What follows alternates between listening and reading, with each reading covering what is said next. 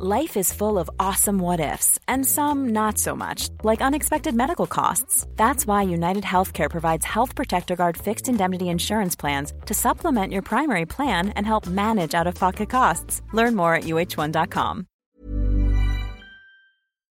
Hi, I'm Molly Jong-Fast, no relationship to Kim Jong-un. I'm a left-wing pundit and a writer at The Atlantic and Vogue. And I'm Andy Levy, former Fox News and CNN HLN guy and current cable news conscientious objector. And I'm producer Jesse Cannon, and I'm here to make sure things don't go too far off the rails. We're here to have fun, smart conversations with the wisest and funniest people in science and media and politics that help make what's happening today clearer. Our world has been turned upside down, and on the new Abnormal, we'll talk about the people who got us into this mess and how we'll hopefully get ourselves out of it. What a great episode we have today. Melissa Moss of the 65 Project is going to talk to us about holding accountable the forces behind the Stop the Steal movement. Then we'll talk to Tom Nichols, who writes the Peacefield newsletter at The Atlantic and is the author of Our Own Worst Enemy, and he's going to talk to us about the conflict in the Ukraine. But first, let's have some fun. Andy Levy. Molly Jong-Fast. Did you know? I can't even pretend to say it because it's so stupid, but there is a contingent of very stupid Republican congresspeople and also pundits, if you could call it that, who are extremely mad about sending aid to Ukraine. They're very mad because they say Republicans agreed to spend $14 billion to defend Ukraine, but they refused to give $4 billion to defend our border.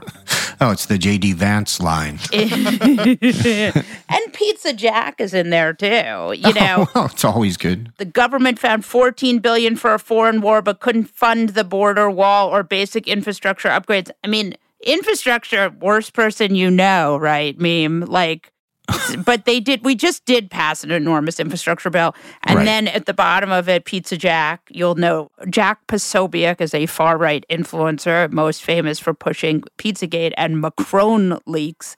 If you ever wondered, at the bottom of the tweet, he says, "You're being played." You love to say that. The country of Mexico is shelling Texas. Yes. So, and they're using cluster bombs and Scud missiles. Oh, wait. So they didn't just bomb the University of Texas at El Paso Hospital? No. I have got to stop reading Gateway Pundit. Exactly. There is no war at our southern border, but no one has told Representative Doug Collins, y'all know we already have the southern border wall material already paid for. It's just sitting down there on the border. Let me repeat, the border wall material is already there, all caps. Oh, we should use it to build houses for people.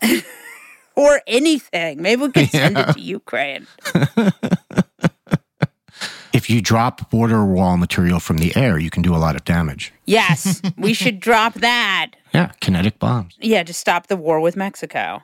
Right. No, I'm saying give it to Ukraine. Oh, Jesus. But, so it is a fascinating discovery that the far right has decided that they will not fund Ukraine until they get more money to build a border wall to protect us Americans from Mexico. Well, look, I mean, this is part of like sort of a larger picture where the right is sort of they're a little confused by the state of the world as it actually is, as opposed to how they had been describing it for the past 6 years or whatever, where Putin was a good guy and the kind of guy we should look up to. And now they're doing their best, carnival contortionist act to try to pretend like they never said all of that. And, some of them have come fully around and they realize what everyone else knew all along, that Putin is a thug. And others, they're not anti-Putin, they're anti-Putin. Like, they'll do a lot of blaming America for this war. Right. And saying that, if Putin had tried to get Mexico to join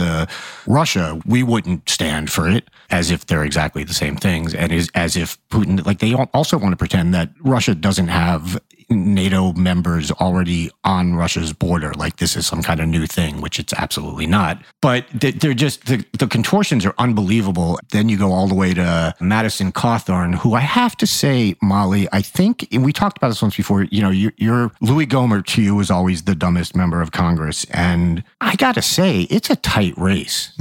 It is a very tight race. We got Thomas Massie, who went to MIT spreading Russian propaganda today. It's a tight race to the bottom. But I just want to say that I think we're finding ourselves in a situation where the far right has been so pro-Putin, and now there's a calculus, right? How much do American people watch Putin murdering civilians and bombing hospitals before they go, like, that guy was Donald Trump's best friend. Right. Like, Donald Trump loved that guy. Like, when do they say, like, that maybe Donald Trump is not such a good guy? No, I think that's exactly right. And we now have, like, former Trump officials like Stephanie Grisham going out there on The View and basically doing apology tours. And part of that apology tour is letting everyone know that Trump indeed both sort of loved and feared Putin and sort of looked up to him. And as she put it, he was sort of admiring of the fact that Putin could just kill his enemies. And,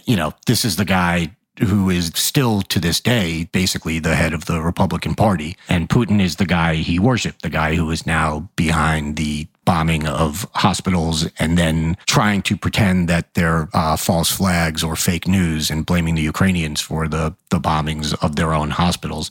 It puts the GOP in a tough spot because, as you say, what they're counting on is that nobody will remember this stuff. And we've talked about this before. They'll get away with it with some people. There's no doubt about that. The same people who can watch Tucker Carlson go from why should I hate Putin one night to like later that week being like, well, Putin is clearly an evil man. And they can just somehow nod along with this as they watch him do that. They'll keep those people, but it's always icky to talk about politics in the middle of hospitals being bombed. But it is a problem for them. And part of it's going to be Democrats need to pound this, constantly, this message. Well, Democrats are famously good at messaging, so that should be yes, no, absolutely.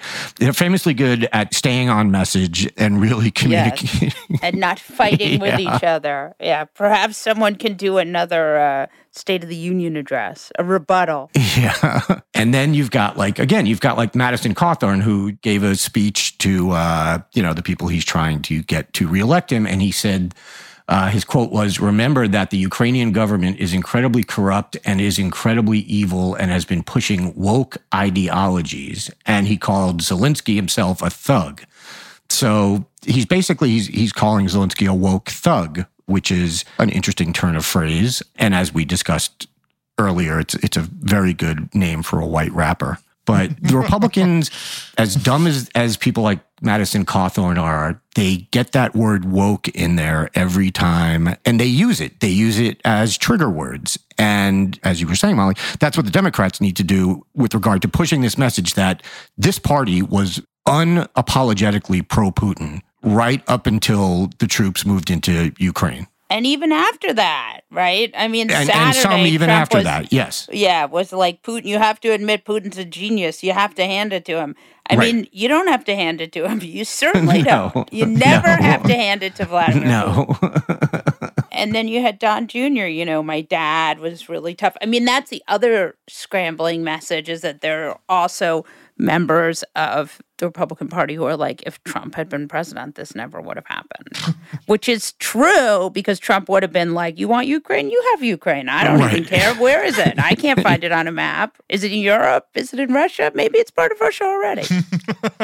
I mean, I don't think anyone, even the biggest Trumpy sycophant, can say with a straight face that they think Trump would have held Vladimir Putin to account. I mean, it's preposterous. It's pretty clear that, I think we've talked about this, the reason, that they keep saying, well, this didn't happen under President Trump. And it's like, well, no, because Trump was, openly talking about pulling out of NATO and stuff like that. And if you're Vladimir Putin, you don't want to do anything to upset that. So you just kind of sit back and let Trump destroy NATO by himself and make things even easier for Putin when he does decide he wants to go into Ukraine or wherever else he wants to go into. That stuff is just so obvious. But instead you get, well, this didn't happen when he was president. But what is interesting is NATO was sort of like, why do we even have this thing? During the Trump administration, he'd rail against NATO and most people would be like, NATO still exists, And as soon as Vladimir Putin rolled into Ukraine, it was like countries that hadn't been interested in NATO ever were like, you saw some of these Nordic countries were like, oh, yeah, maybe we should join. Yeah. Yeah. Finland. Well, Finland. Yeah. Yeah. But the thing that really is apparent is that Europe and the United States and Canada and Mexico, even though they're bombing us, just kidding, they're not really bombing us. But, all these countries are really committed to this not being okay. I feel like this is not a situation, Putin doesn't find himself in a situation where some countries are like, well, he's a good guy. He means well. NATO is pretty together. There's a lot of, I really do see, there's a huge sense in Europe and the United States that we're all in this together and we got to stop this. And I think some of that's because Zelensky's been very, very smart about how he's messaged. And he keeps saying, this is Putin's stop on the way to Poland. This is his stop on the way to Moldova. This doesn't end with us. And whether or not that's true, who cares? That's a pretty big risk. Yeah, no, and I completely agree with you. Zelensky has been amazing as a messenger, and I don't want to discount his personal bravery in staying there because that is a fact. And taking video from his office. Yeah, but he also, along with that, is showing that he's sort of an amazing politician and he's taking full political advantage of the situation, as he should be. I'm not denigrating that at all. But like you said, his messaging has been really, really strong. Look, obviously there are things, he really wants a no-fly zone, which is something that we just probably can't do, at least not at this point. But his messaging, he has been on point, and I do completely agree with you, Molly, that I think a lot of what we're seeing in terms of the unity from the European nations, along with us and Canada and most of the Northern Hemisphere, at least China accepted, a lot of that is due to how compelling a figure he has become. Just right place, right time. I hate to say that because he's in physical danger, but in terms of for the world, it may well be, right place, right time for the world that he was the guy in charge and not someone who couldn't get on a camera and know how to play to it and know what to say and stuff like that. So I do think that he gets a lot of the credit for this. Yeah, I think that's right. And I think that what they've done, which has been amazing, is that there is a lot of Russian propaganda, and Zelensky went in there early. But, we're seeing again, with the bombing of that hospital yesterday, they bombed a maternity hospital. We don't really know what the casualties are, but Zelensky said there were children in the rubble. We don't know. But there certainly are pictures of enormous holes and women with bloody faces. And one of these pictures, which is particularly haunting, of this woman with a bloody face wrapped in a blanket. And then the Russian embassy is already saying, well, she was a beauty blogger and this is a setup.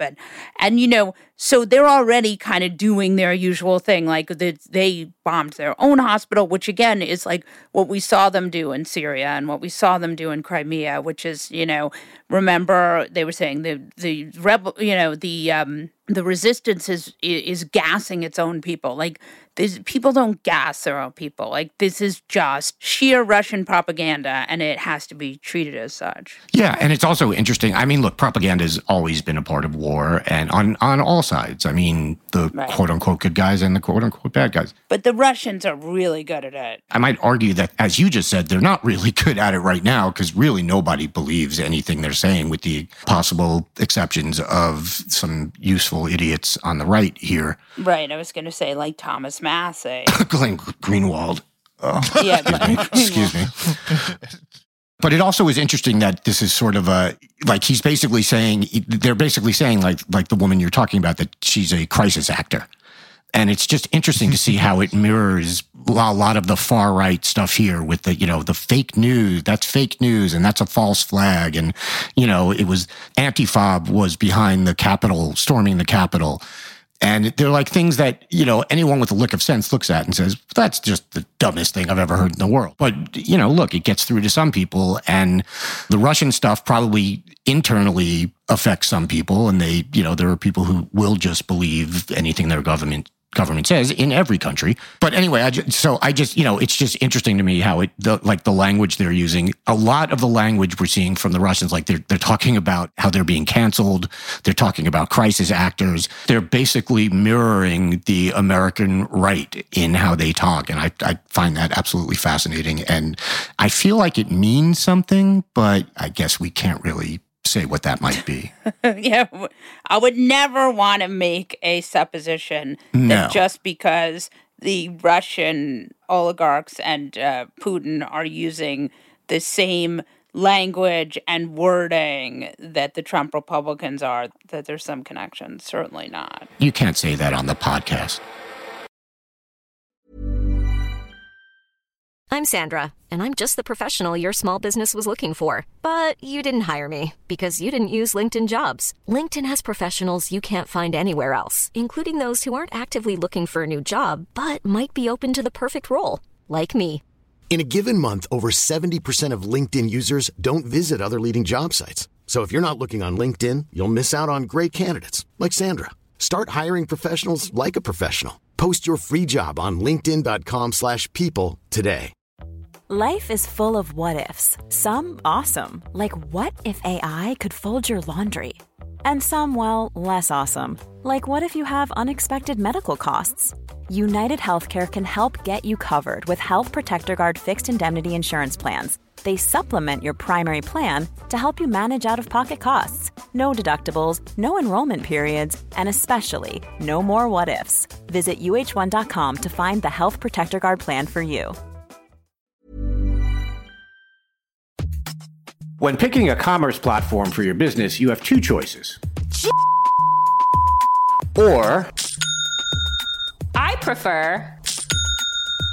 Don't you? That's the sound you'll hear when you switch your business to Shopify, the global commerce platform that supercharges your selling wherever you sell, online, in person, on social media, and beyond. Shopify is the best all-in-one commerce platform capable of handling your business's complexity no matter how big you grow.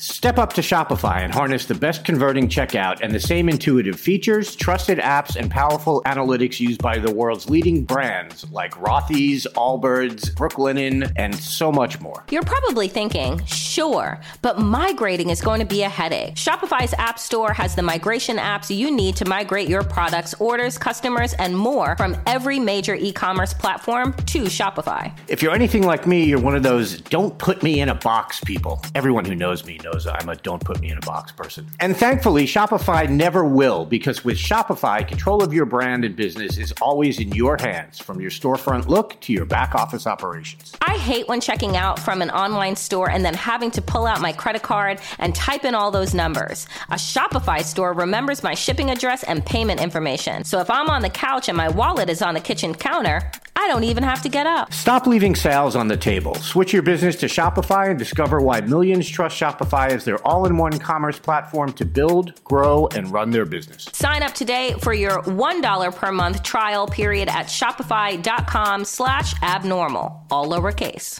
That's 1 month for just $1 at shopify.com/abnormal, all lowercase. Shopify.com/abnormal.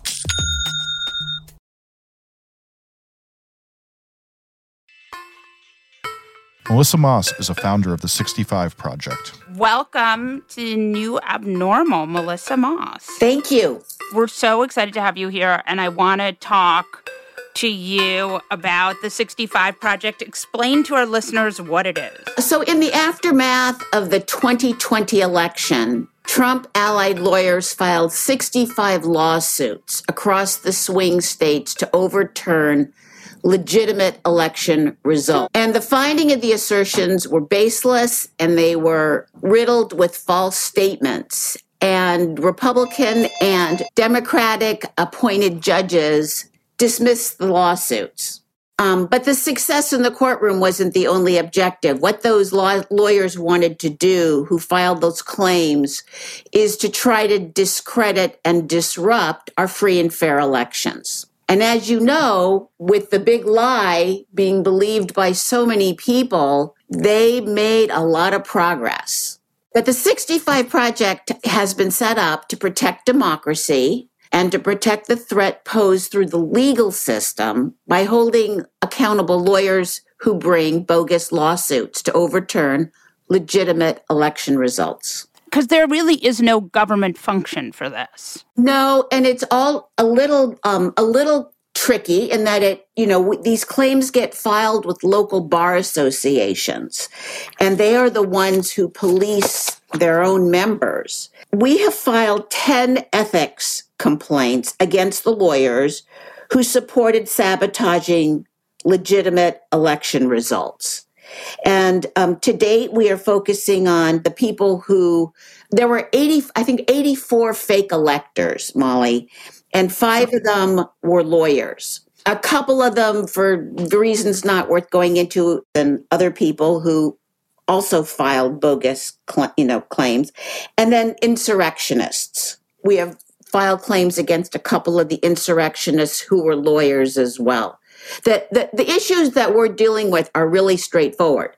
When you become a lawyer, you take a code of conduct. You file, you raise your hand, and you say, I'm going to tell the truth in court. And I'm going to make sure that the documents I submit in court are truthful. And all of these people seem to have knowingly submitted documents that were not truthful. And they use the court system and their legal training to disrupt a free and fair election. So how do you prove that? We've had some precedent so far that has been terrific, which was in Michigan, a court case that was filed, and that has already been settled. And that's where Sidney Powell and Linwood and others had their claims reviewed and were riddled with falsehoods. You should know a lot of the claims that were submitted of the 65 were cookie cutters. And they had the same information. I mean, among the things we've learned, like in Michigan, I believe they identified a city in Michigan that doesn't exist. Some of the stuff was that sloppy. We're really proud of the people we have helping us with this, Molly. We have engaged with and are working with the lawyers who were successful in filing that suit in Michigan. Also, we're not making this political. This is a truly bipartisan effort. We have on our board of advisors the former Chief Justice of the Utah Supreme Court, who was also the past president of the Conference of the Chief Justices of the United States. We have a fabulous woman named Roberta Ramo, who was the first woman president of the ABA, American Bar Association. And we have one of the top ethics law professors in the country, a woman named Renee Jefferson. So on top of that, we have 2 very high-profile Republicans. One of them is Paul Rosenzweig, who has been part of the Federalist Society and is a well-known Republican. And we are just adding to our board of advisors Stuart Gerson, who was actually the acting attorney general of the United States for the first 6 months of the Clinton administration. So it's very bipartisan. It's not, and of course, Tom Daschle, who's been known for trying to set up a lot of really important bipartisan groups for senators of both parties. So we've made every effort to keep this professional, high level, and bipartisan. Is this very unusual to go after lawyers like this, or is there sort of a precedent for this? Well, there's certainly precedent. I don't think people have done it with the focus that we're doing, but of course, no one ever had this concerted effort to try to overturn a presidential election by filing so many false lawsuits before. So, yeah, it's probably unprecedented, but no one's ever tried to stop an election, a free and fair election before. This will be the only way these people are held accountable, right? Because otherwise they just walk into the sunset, pay some fees, and continue on the next time Trump runs for office. You're absolutely right. And you're smart to pick up on a key part of what we're doing, which is this isn't just about looking at 2020. It's about looking to the future and trying to act as a deterrent to both these people and to other lawyers who think they can just go into court and file bogus claims and not being held accountable. This is holding lawyers who take this oath accountable for their misdeeds and trying to make sure it doesn't happen in 2022 and certainly in 2024. Give me a little bit of a landscape. Like the lawyers you're looking at are people like Cleta Mitchell, like Eastman. There have been already some very serious claims filed against John Eastman. So we're not trying to jump on and do that one as well. There's a great group called Lawyers Defending American Democracy who have filed claims against John Eastman in California. But yes, you're right. So think of it as sort of three buckets to start, which are Trump's inner legal circle, insurrectionists. So Trump's inner legal circle, let's just go through this, is like Rudy Giuliani. Right. But once again, his license has been suspended, Molly. Yes. Yeah. Yes. Right. So, but Jenna Ellis and Cleta Mitchell and those guys. Yes. And so, once again, we're only going after lawyers. We're not going after private citizens. So that's the first bucket. And then the second bucket is the insurrectionists. Correct. And that's like who? William Calhoun, who has been charged with participating in the January 6th insurrection, and Paul Davis. Those are two lawyers who, same thing, took the code, held their hand up, swore to uphold the Constitution, and violated it by filing bogus lawsuits. And then the third bucket is what? The fake electors. Oh, yes. Can you talk to us about the fake electors? Because I feel like I read a lot about that, but sometimes my eyes glaze over. Can you explain to our listeners? I'll do my best. I'm not a lawyer, by the way. Neither am I. And neither is Jesse. It's all good. But here's what we know. We know right from wrong, and we know that we trust that when people go into a court of law, that the lawyers there might have good arguments, but they're not going to lie, right? Right. And so we're hoping that we can hold people's feet to the fire, that make sure lawyers are not knowingly making false statements of material fact or law. So what happened with the fake electors, there were 84 people across the United States, I think that's the right number, who represented that they were actual legal electors in key states who submitted these false documents. Of those, 5 of them were lawyers. The 5 who were lawyers are the ones that we're focused on.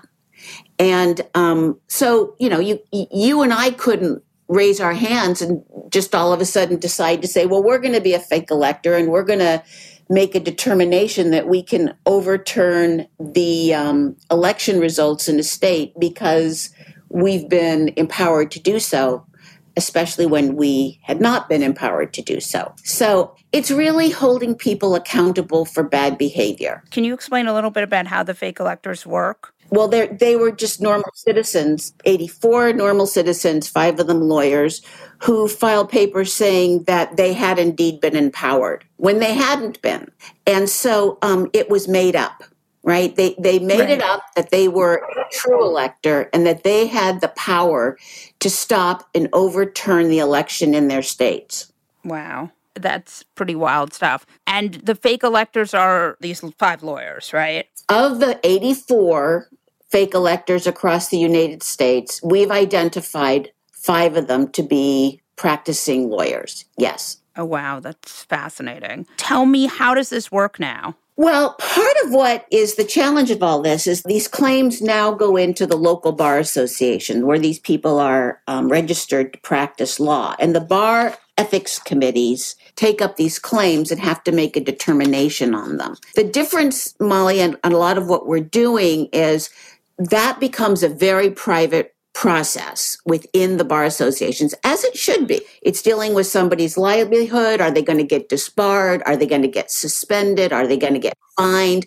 And also, by the way, one of the outcomes which happened in Michigan, are they going to be asked to pay the legal fees that the state or city incurred as a result of these bogus claims. That's another issue that can come up. The ethics committees locally have to make that determination.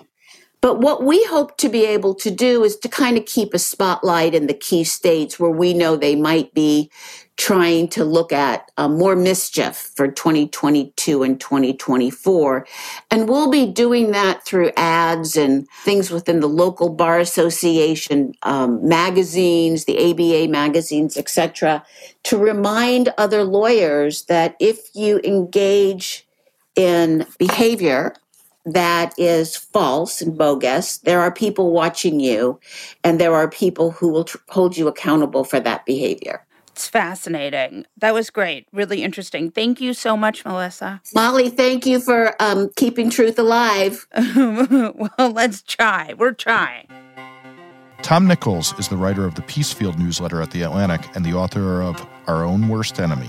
Welcome, Tom Nichols, to the New Abnormal. Thank you, Molly. Good to be with you. Wish we were talking about something more fun. We were just talking about less World War III, more, cultural, whatever. We're just talking about how hard it is to talk about this Ukraine invasion. You do see it because the thing is, the only person who knows how this ends is Vladimir Putin. I don't think he knows where this ends. I think people make this assumption that Putin is some sort of strategic genius. And I was really glad to see people like Julia Yaffe and others, and years ago, Lawrence Friedman, very eminent British strategist, saying, this guy is not a good strategist. He blunders into things, and then he blunders in and bluffs his way out, or tries to murder his way out. I don't know how this ends. If he were the strategist that everybody thinks he is, he would find an off-ramp. He would say, okay, I've achieved my goals. The Donbass, is now part of Russia. Crimea is now part of Russia. Ukraine will never join NATO no matter what they say. I'm going to leave some Russian troops, blah, blah, blah.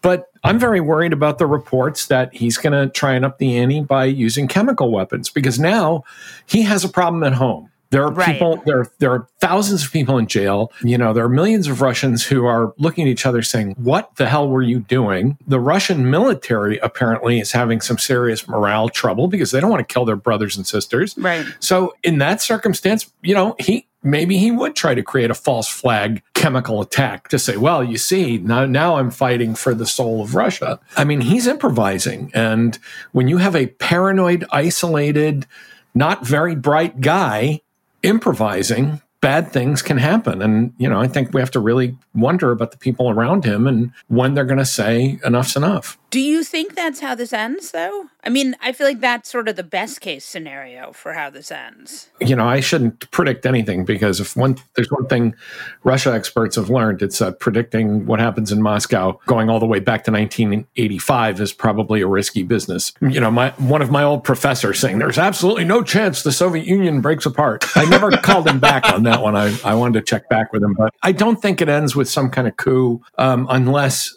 Let me put it this way. If something happens in Moscow where Putin is somehow removed, then you will know that something really terrible was about to happen. I don't think that's the case. I think he kind of ramps this down and tries to stay in power because the people around him want to stay in power. And I don't know, he finds some way to declare victory here, maybe partitioning the country. Maybe there's a Ukrainian government in exile or Ukrainian government in a rump Ukraine in Lviv or something. I don't know. But there's also the possibility that if he thinks his personal survival is threatened, he will go to extreme measures. Remember, his great fear in life is being the Russian version of Gaddafi. Right. If he had never invaded Ukraine, we wouldn't be in this position today, right?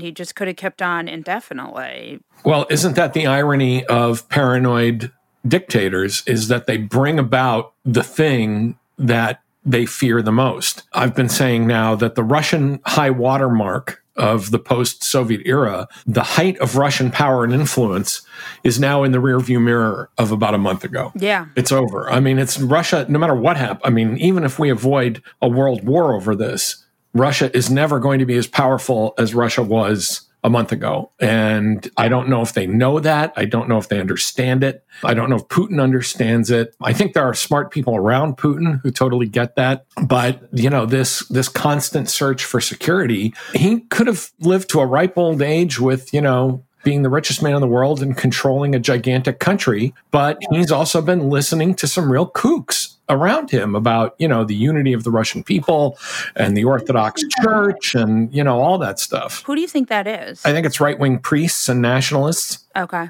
It pains, I've been pointing this out more because I don't want... Because you're Greek, or aren't you? Yes, I am. Yeah, okay.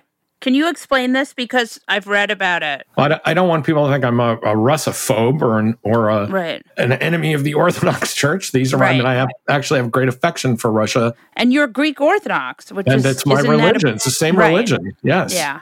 Which makes it more painful because this is a fratricidal war. I've read some reporting that there's sort of a holy war aspect to this too that hasn't been talked about as much. Absolutely. And let me just, reach out and, shame the people on the American right. The patriarch in Moscow, who gave a speech on, why this was such a good idea, definitely phrased it in culture war terms that were meant to resonate with the American right. Right.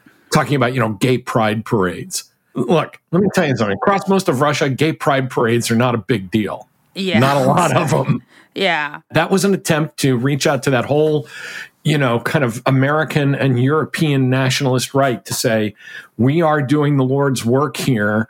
Meanwhile, the people that are conducting this war have multiple families. They're bigamists, adulterers, kids, scattered around Western Europe, living the wealthy high life. I mean, they are the most decadent, rich class that you could ever hope to find. But apparently, the gays are the big problem. I read about the polygamy, that a bunch of these oligarchs have two families. At least, yes. Yeah. It's interesting what you're saying because I wanted to get to the American right. I read a very good op-ed from the editorial board of the Washington Post where they talked about how this is very destabilizing for the far right. And I actually wrote in our newsletter, the newsletter that you and I were both newsletter contributors for The Atlantic, and I wrote about how this is actually a moment where there's very high support for Ukraine and the American right is sort of fumbling on how to message. And, I think they will eventually come back to pro-Putin. But for now, they're more on the side of sort of normal, humanitarian disasters are actually bad. I'm not sure I agree with you, Molly, that they're going to come back. I have to say there's a little glimmer in all this for me. Again, assuming this doesn't turn into a bigger war than it already is. Our Atlantic colleague, David Frum, pointed out that Putin has done more damage to Russia than any leader since Nicholas II. He has unraveled 25 years of economic development. And I would add to that he's unraveled, at least 20 years of his own diplomacy. I mean, he had gotten the world comfortable with him being him. They sort of, we did business with him. People traveled to Russia. The Russians traveled to the West. They bought property. They did all the things they do. But what he has done, and I keep thinking back because I'm old enough to remember the Soviet invasion of Afghanistan, where suddenly, Jimmy Carter began, and I always do this impression for my students in my Cold War course. Jimmy Carter begins in 1977 with a speech at Notre Dame where he says, Americans have an inordinate fear of communism. And, we have to chill it with that. And by 1979, with the Soviets invading Afghanistan, Jimmy Carter's like, we're going to build stealth bombers and Trident missiles and MX. The Russians have the ability. They are the most self-defeat. I shouldn't say the Russians. The Kremlin is like this sort of field that generates stupid decisions in anybody who lives there. And so I think the American right, to go back to your point, this is so blatant. This is so much in the kind of Afghanistan moment that I'm really heartened to know that as disappointed and as angry as I've been with so many voters who seem to care about nothing, that even Republican voters have a better sort of moral orientation on this than what our friend Charlie Sykes calls the entertainment wing of the GOP, and certainly more than the hollow, opportunistic, moral vacuums that are the elected GOP. Yeah. I mean, I was watching C-SPAN just now, and I was watching Tom Cotton, who I'm no fan of, scream at the DOD because why are these MiGs not getting to Ukraine? So, I mean, clearly there are people in this Republican elected sphere that are very much not pro-Putin. I'm going to pull you back there a little bit a little missing on the Tom Cotton love. I'm not a fan at all, but he wouldn't be saying it unless he thought that the political landscape would support that. Well, and with guys like Cotton, and you're seeing it also with some of these kind of right-wing think tankers, everybody's auditioning. There are a whole bunch of people on the right who are coming out and saying, I'm okay, this is my redemption. I know I supported Trump, and I know, I stood there after Helsinki and I sucked it up. But now this war, I am going to be reborn, and I'm going to, sort of launder myself through this war to say, look at me, I'm really a hawk. I was conservative all along. And I think a lot of that is just plain bullshit. I think that they're doing it.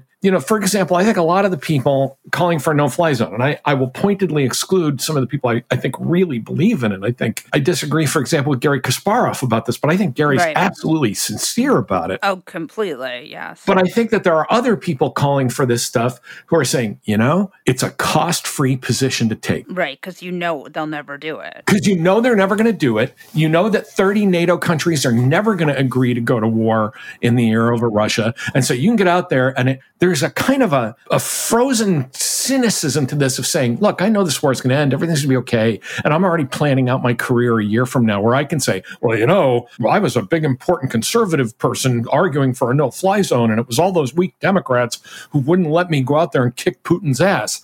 And I think, this is not a time.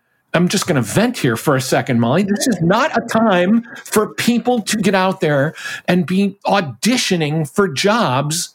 This is a time to be as serious as a fucking heart attack. This is a time, and I don't mean, we can't joke, we can't have occasional laugh, we can't, black humor, having studied nuclear stuff for most of my career, little dark humor is the only way to get through dealing with that stuff. But my God, for people to say, well, let's do a partial no-fly zone and let's set up a line of, oh my God, it's like, we get it. You're looking for a job. We understand. But, this is a time for serious people to propose serious things and not for you to, wave your goddamn resume around. Sorry, was I not clear how I felt about all that? I just tell us how you really feel. No, I think that's good. And I think it's important. I'm no fan of Tom Cotton, trust me, but it's important to talk about the many machinations that are going on because obviously there's a lot happening behind the scenes. But I wanted to ask you about the nuclear issue. This seems to me like Ukraine has, I think, between 5 and 7 nuclear power plants. They're enormous. I think there are like 15. Okay, but there are big ones. So they have a lot of nukes. There is fighting, and supposedly I think that Chernobyl has been captured by the Russians and that people are working at gunpoint to keep it going. I mean, this seems like there could be unintended consequences. Can you speak to that? Yeah, I'm kind of curious to see what happens with the, there's a meeting in Turkey as we're recording this. The Russians, the Ukrainians, and the IAEA are going to meet. But look, one thing to bear in mind about this is that whatever Putin may be thinking, if there is some kind of nuclear accident in Ukraine, it blows into Russia. Yeah. And that's the last thing he needs. So my guess is what the Russians are doing is, again, they're improvising. Let me back up and say, try to see this war the way Putin thought it was going to go, right? He marches in, the Ukrainians all pee themselves. Zelensky screams and flees the country. There is this great shame. The Ukrainian army lays down its weapons. Ukrainian women dance in the streets, throwing flowers in front of the Russian men, and then it's over. So now, because it's not over, and because this whole thing has gone to shit, they've got to improvise. It's like, wow, okay, so I guess we're going to have to start taking cities and holding them and holding their infrastructure. And I think that's what's going on. Is the Russians, look, if the Russians wanted to cause meltdowns, they could have done it all any moment they want. Right, they could do it in their own right. I mean, they could have shelled Zaporozhye. I'm not like giving the Russians the benefit of the doubt here. I'm saying they are not suicidally insane to try to melt down a nuclear plant that's going to kill all the Russian forces in the area and then blow into Russia. Because, remember, Putin is desperately trying to hide what he's doing from the Russian people. If a bunch of people start getting radiation sickness in central Russia, they're going to notice. I want you just to weigh in on this because it seems like the Russian army, I mean, we were talking about this just now, but they are much less good than even Putin thought. They're much less good than all of us thought. Right. But I mean, Putin, I think, thought they would do better than they have. Right. So there's a backstory to this, which is that the defense minister is a very interesting guy named Shoigu, which is an unusual name. He's not actually an ethnic Russian. He's a Tuvan. He's from Asia. Shoigu's the only guy that has been in the Kremlin without interruption since the fall of the Soviet Union. He worked for Yeltsin. I mean, he is the only member of Putin's cabinet who has been there for 31 years since the fall of the Soviet Union. So this guy's a survivor. He's very wily. He's very smart, right? So he comes in and he says, especially after the abysmal performance in Georgia, and he says, okay, I got this. I'm going to modernize this military. I'm going to get these sons of bitches into shape. There's one of my favorite stories about him and there aren't that many, but I just came across this one about a month ago. He's never been in the military, by the way. So he takes over as defense minister and he's walking through the general staff where guys there, the colonels who work there usually wear suits instead of uniforms. And he put out the word, I want everybody in uniform. And he runs into a guy in the hallway in a suit and he balls him out and tells him to report for duty in Siberia a week later. Now, I guess the colonel's connection saved him, but this was how he approached the job, right? I'm going to kick ass and take names, and we're going to get this, this army back up and running and in shape. The problem is that apparently a lot of the money that was supposed to do that ended up buying, yachts. And just kind of went out the window. But also, you can spend a lot of money on the military and you can buy these really cool Sukhoi jets that can do like the Cobra spin at the Paris Air Show. Right. But that's not really a good combat maneuver, okay? That doesn't really help you if your pilots are flying so little hours that they wouldn't even qualify for NATO to be in the cockpit in a NATO country. Their officer corps is terrible. Their NCOs, they're kind of, sergeants and what we think of as that kind of people who really run the military every day. They're terrible. They're stuck still with a big conscript system, even though they've tried to go to contracts. And so Shoigu didn't really fix any of this, and no one could prove that or know it until they went to war in Ukraine. And again, everything just went to shit like in 2 days. Thank you so much, Tom Nichols. Please come back. What's crazier than QAnon? More outlandish than Pizzagate? And scarier than a Mexican getaway with Ted Cruz? The answer is what the American right wing has planned next. Be one of the first to listen to Fever Dreams, the new podcast from the Daily Beast tracking the conspiracy slingers, orange acolytes, and straight-up grifters pushing to retake power. Every Wednesday, hosts Swin Subasang and Will Sommer check in on the movement of the radical right. Head to thedailybeast.com/podcasts or your favorite podcast player to catch the first episode and get subscribed. That's Fever Dreams, which you can subscribe to wherever you get your podcasts. Andy Levy. Molly Jongfest. As we enter our one segment, who is your fuck that guy today? Well, my fuck that guy is a gal.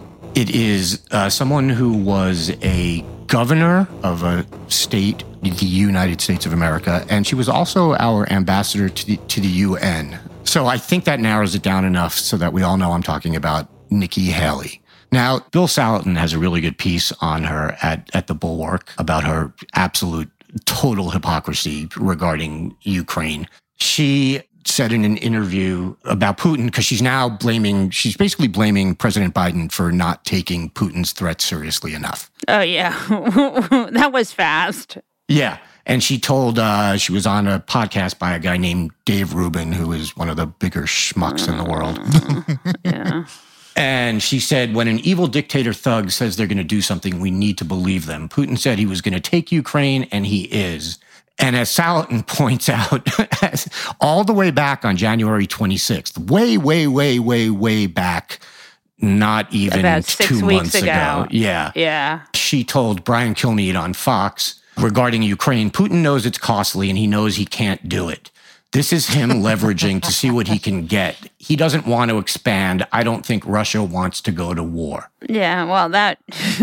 Yeah. I encourage you to check out the article because he goes into point after point after point. And the reason this really annoys me is beyond the fact that I hate the hypocrisy, but we're used to that at that point is, but the reason I take this personally is several years ago when I was part of the SE Cup Unfiltered show on CNN HLN. I don't remember what the subject we were talking about was, but I said that, there was a chance that Nikki Haley could be the only person to come out of the Trump administration with her reputation enhanced. And I guess while I technically wasn't wrong because I said there was a chance, right. I'm just going to go ahead and I'm going to take the hit on this one and say I was wrong because whatever she did at the time, she was actually saying things that made sense and that seemed to go against the rest of the administration. But she has now become a full-on toady, and it's disgraceful, and it hurt me personally.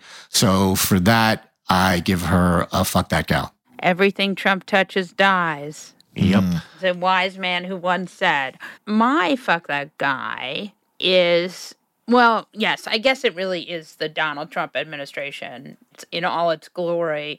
I don't know if you know this, that 2020 was a census year. I thought before it started, gee, they're really going to fuck this up. Because remember, if there's one thing the Trump administration does not like, it's counting people who are not them. Right?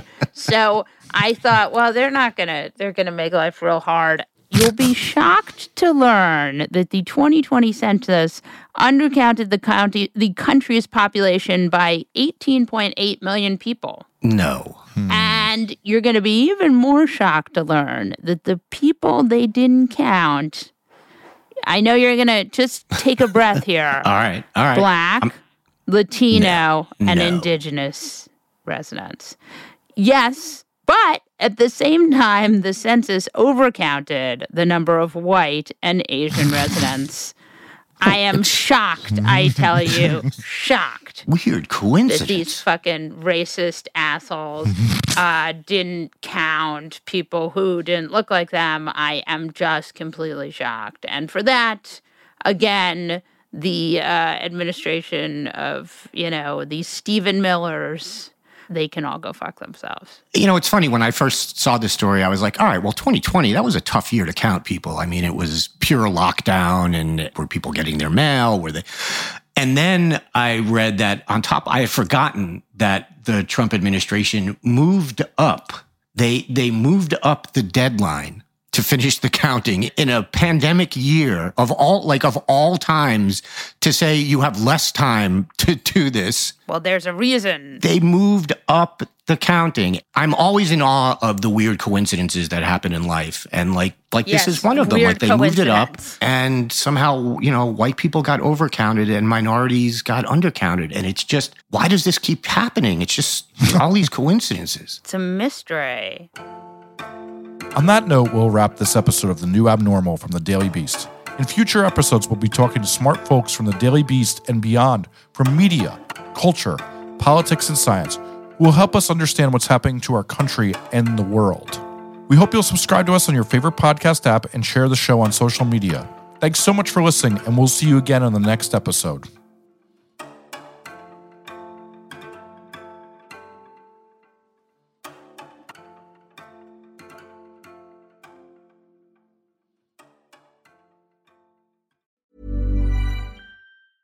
Even when we're on a budget, we still deserve nice things. Quince is a place to scoop up stunning high-end goods for 50 to 80% less than similar brands.